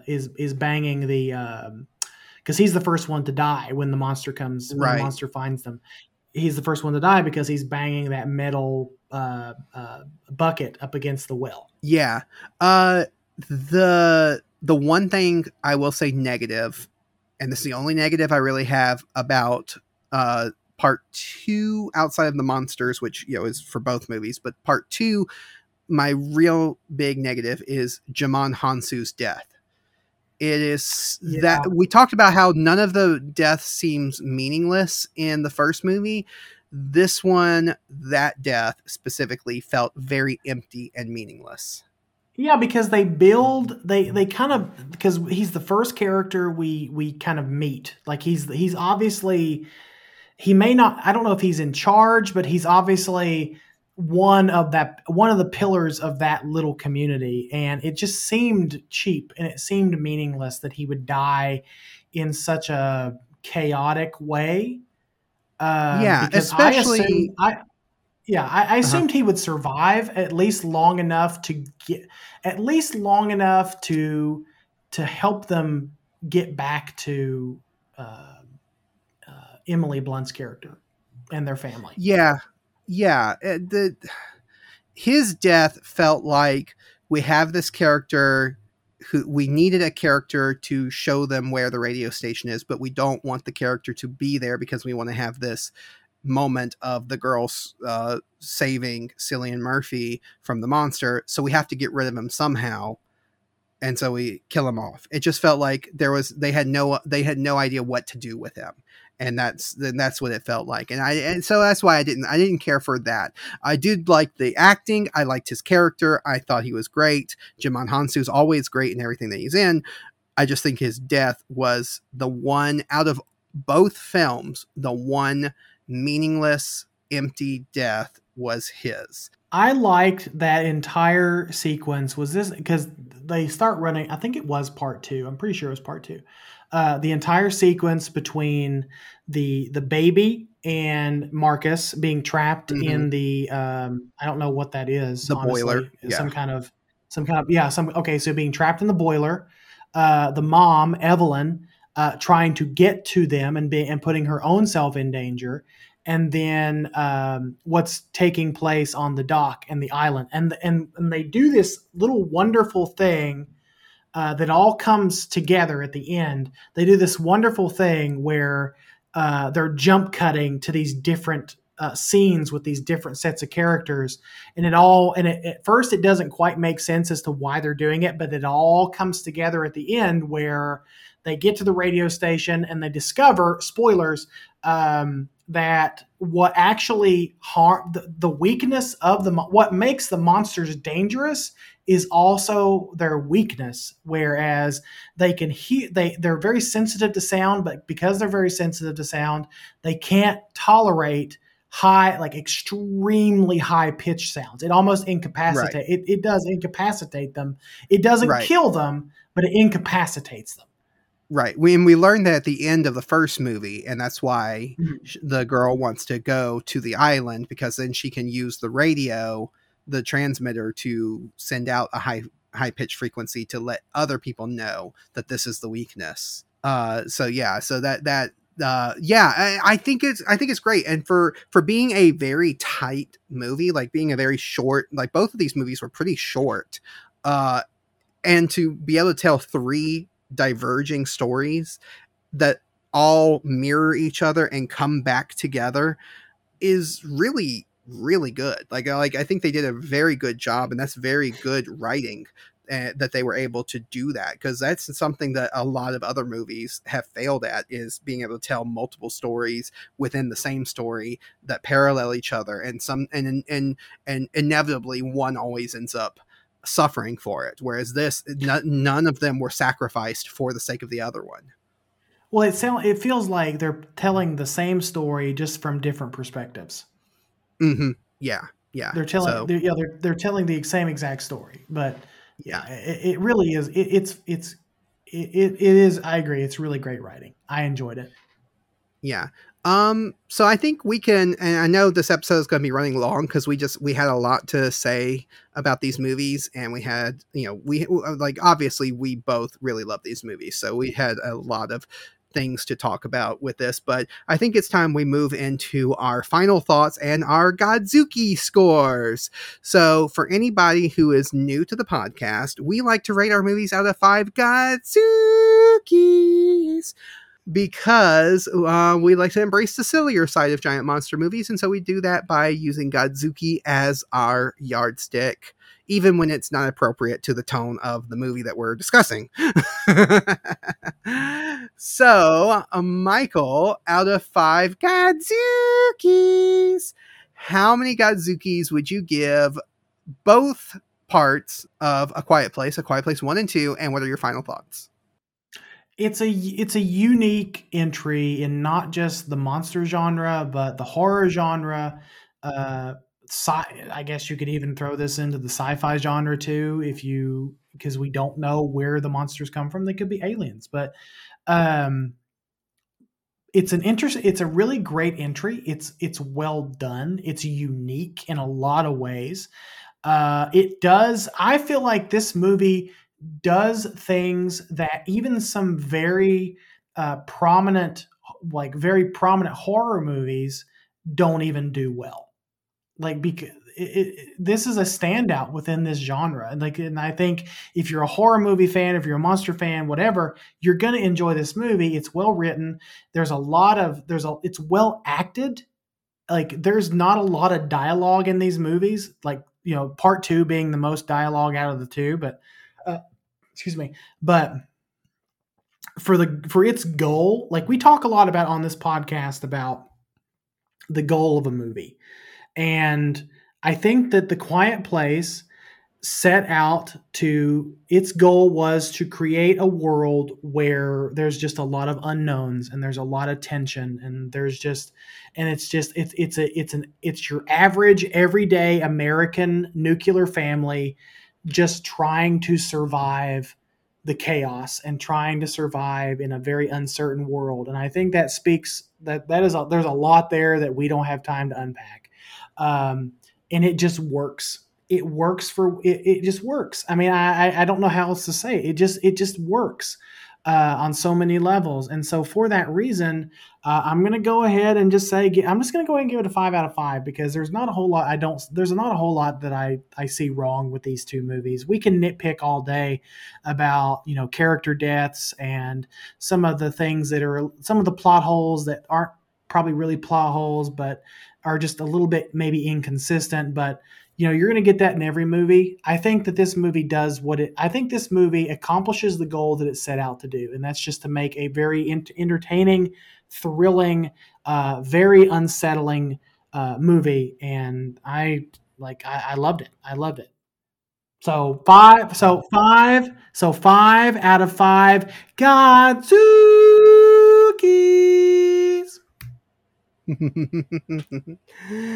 All right. Yeah, I totally agree with you. I think that this is a 5 out of 5 Godzookies for me too, because this movie, there's a few little small faults that I find with it. Again, the monster design is the biggest fault that I have with it. But like you said, what is this movie trying to do? And John Krasinski has said, he wanted to tell a story about a family, and because he had, he has kids of his own. Emily Blunt and him have started their own family, and he wanted to tell a story about a family, something that captured the anxiety of being a parent, the anxiety of seeing your kids come into a world that is dangerous, that is uncertain, and see your kids grow up and become their own person in that uncertain world. And yes, it's heightened to an extreme way in this because there's monsters and stuff in this movie, and it, obviously this is horror in the horror genre, but that feeling of being a parent and being in the uncertainty of the world around you is a real thing. And I think these movies capture that. It captures, in the first one especially, it captures the feeling of being a parent and the uncertainty of the world with your kids and how they're going to deal with living in a world that is so dangerous. And then the sequel kind of shows the kids blossoming into their own people, their own, strong, independent people who can take care of themselves and take care of their, their mother and everything. So it is just the story of a family that also has monsters in it, which is also a lot of fun. And they do the horror side really well. It's not a horror movie for horror fans. It's a horror movie for the general audience to enjoy if they want something scary, but also is accessible and not gross and gory. Because this movie's not that. So I think it's one of those horror movies that is like, it's in the horror genre, but it bridges the gap between what hardcore horror fans like and what the general audiences enjoy. And I think that's good. The only other thing I want to say about this movie is I really like how Cillian Murphy has gone from being everyone's emo boyfriend like 10, 15 years ago to now being this grizzled country AF guy in in this movie. Like, that is a transformation I was not expecting. I had to do a double take to make sure that's who that was. I'm like, oh yeah, that's the Pinky Blinders guy. Like, that's Cillian Murphy. That's the guy from from Batman Begins. That's the guy from Red Eye. Like I just did not, from Sunshine. Like, I did not expect pretty boy emo to turn into what he is in this movie, and that was just not something I was expecting. Yeah, it was a surprise for sure. Oh man, so yeah, we gave both of these movies 5 out of 5. And so, yeah, that's going to be it for our discussion of A Quiet Place, at least until they come up with a third entry. And I'm with you on the side of I want to see more, because I really love these movies. I want to see more of them. But at the same time, each time they make another movie, they're running the risk of it being bad. And they did so well with these that I'm just like, I'm kind of scared if they do another one. But hey, we'll see. We'll see how it turns out. But yeah, we can get into our next segment on the podcast. And do you know what the next segment is, Michael? Is it the mailbag? It is the mailbag. What's in the mail today?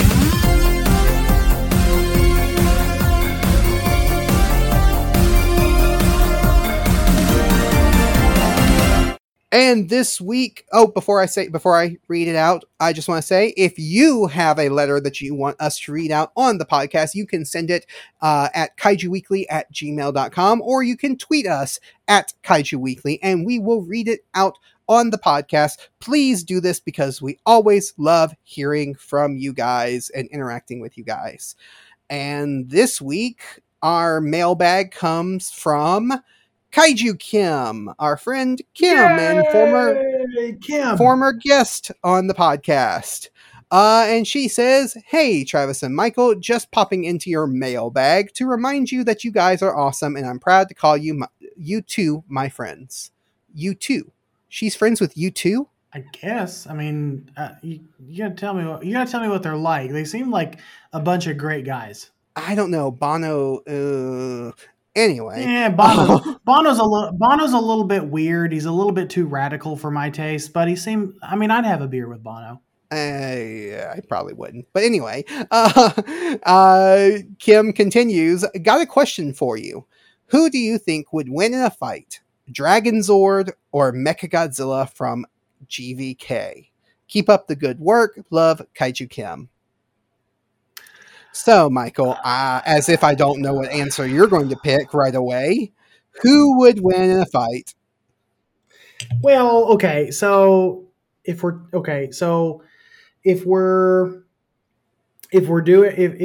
the same scale, because the Mechagodzilla from GVK is much bigger than Dragon Zord. I think Dragon Zord is, yes, because Dragon Zord's only like 55 meters. And GVK Godzilla is the same height, if not just a slight bit taller than Legendary Godzilla, who is 90 some meters, maybe. He's 300. He's 309 feet tall. So you're saying meters? That could be from here to the moon, as far as I'm concerned. I don't know what that means. Whatever. Legendary Godzilla is like 300. I think 309 feet tall. Mechagodzilla is about that high. Is about the same height, if not bigger. Dragon Zord is like, I can't remember what the stats on. I can't remember exactly the stats on Dragon Zord, but Dragon Zord is much shorter. I will say that. So if they're the same exact scale, if Dragon Zord is allowed to go into battle mode with Saber-Tooth Tiger, Mastodon, and Triceratops, I'm going to go with Dragon Zord in battle mode. But if we're just going with Dragon Zord by itself, I'm going to have to give this to Mechagodzilla from GVK because Mechagodzilla from GVK has a much more extensive arsenal than I think Dragon Zord does. Dragon Zord just has, let's say, missile, a drill tail, eye lasers, if you're going by the comics. But that's pretty much it. Whereas Mechagodzilla from GVK has a lot more artillery to offer. So I'm going to have to give that one up to Mechagodzilla, unfortunately. As much as I want to give it to my green boy, Dragon Zord, I'm going to have to give it to Mechagodzilla. Yeah, I think also the fact that Mechagodzilla from GVK is powered by some weird pseudo-science-y power from the center of the earth also kind of helps there's it because too. I mean, there's that too. I'm on the side of Mechagodzilla as well. I would rather Dragon Zord win.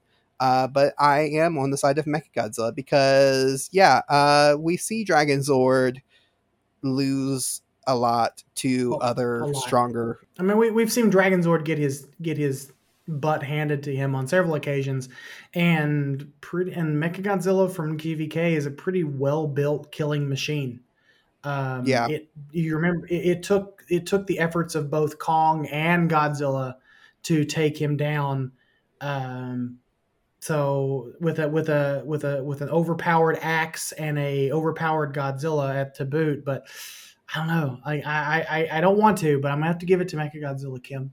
But thank you for asking because I know that our friend Kim is also a huge Power Rangers fan, just like I am. Yeah, and I think Kim was trying to incite one of our famous arguments like we had the last time she was on the podcast. But sorry, Kim, we both agree. She's going to have to try a little bit harder than that. Maybe Kim should have asked us if Jaws is a monster movie because that would incite a debate, I'm sure. Yeah, it probably would. It is. It's not. So but thank you, Kim, for sending us that. And if you want us to answer your burning questions on who would win in a fight or anything else, you can send it to us, kaijuweekly@gmail.com or at kaijuweekly on Twitter. And so the only other thing to do for this week's episode is to ask the trivia question that hints to what our topic is next week. We are continuing our American Monster Month. In fact, next week is the last in our American Monster Month for now. And this time around, we're not doing a movie that is set in America, but instead a movie that is filmed in America, which the other ones were too. But you'll understand what I mean whenever you figure out whenever you hear the question. So the question that we're asking is, what Ray Harryhausen film did Tom Hanks call the greatest movie ever made at an award ceremony in 1992? Well, high praise from the Hank man himself. I love I about said Hank Williams. I love Tom Hanks. I love Tom Hank Williams Jr. I'm more of a senior fan myself, but okay, we'll go there. And so, we're going to close out this episode by saying thank you to everyone for listening and sharing this podcast with your friends. If you want to follow us on Twitter, we are at Kaiju Weekly. All the links to our social media, as well as for the Kaiju Groupie Facebook group, are listed in the description of this episode, along with links to the Henshin Men podcast, my spinoff podcast that is much less weird. Well, no, it's still weird. It's definitely shorter. We'll put it that way. It's weird. It's weird only because of the co-host you have on the show. It's it's weird because we're covering a Japanese show from the 70s. That's why it's weird. And you can send questions, comments, or answers to our trivia questions to our email, kaijuweekly@gmail.com. We want to say a big thank you to everyone who has supported Kaiju Ramen Magazine so far. We still have a few issues of the printed version, the physical copy of issue 3 that you can pick up at kaijuramenmagazine.com if you are interested in having a physical copy. These are limited and they will not be printed again. So if you want your own copy, go and get it. Or you can just go to kaijuramenmagazine.com and get a digital copy if you want that, because those are always available. Right, but I was going to mention that they are getting very high praise from our friends, not just our friends, from people who have actually bought the magazine, who have read it. Issue 3 Well, those are our friends too. If they bought the magazine, they are our friends. Okay, that's fair. If you bought the magazine, thank you. You are now our friend, regardless of if you want to or not. If you want to, and I have a couch that I would like to move. So if you guys would just maybe come over next weekend, I have a pizza available for you guys. Okay, go ahead. I'm sorry. Why am I dragging this episode out? We're already like at 2 hours.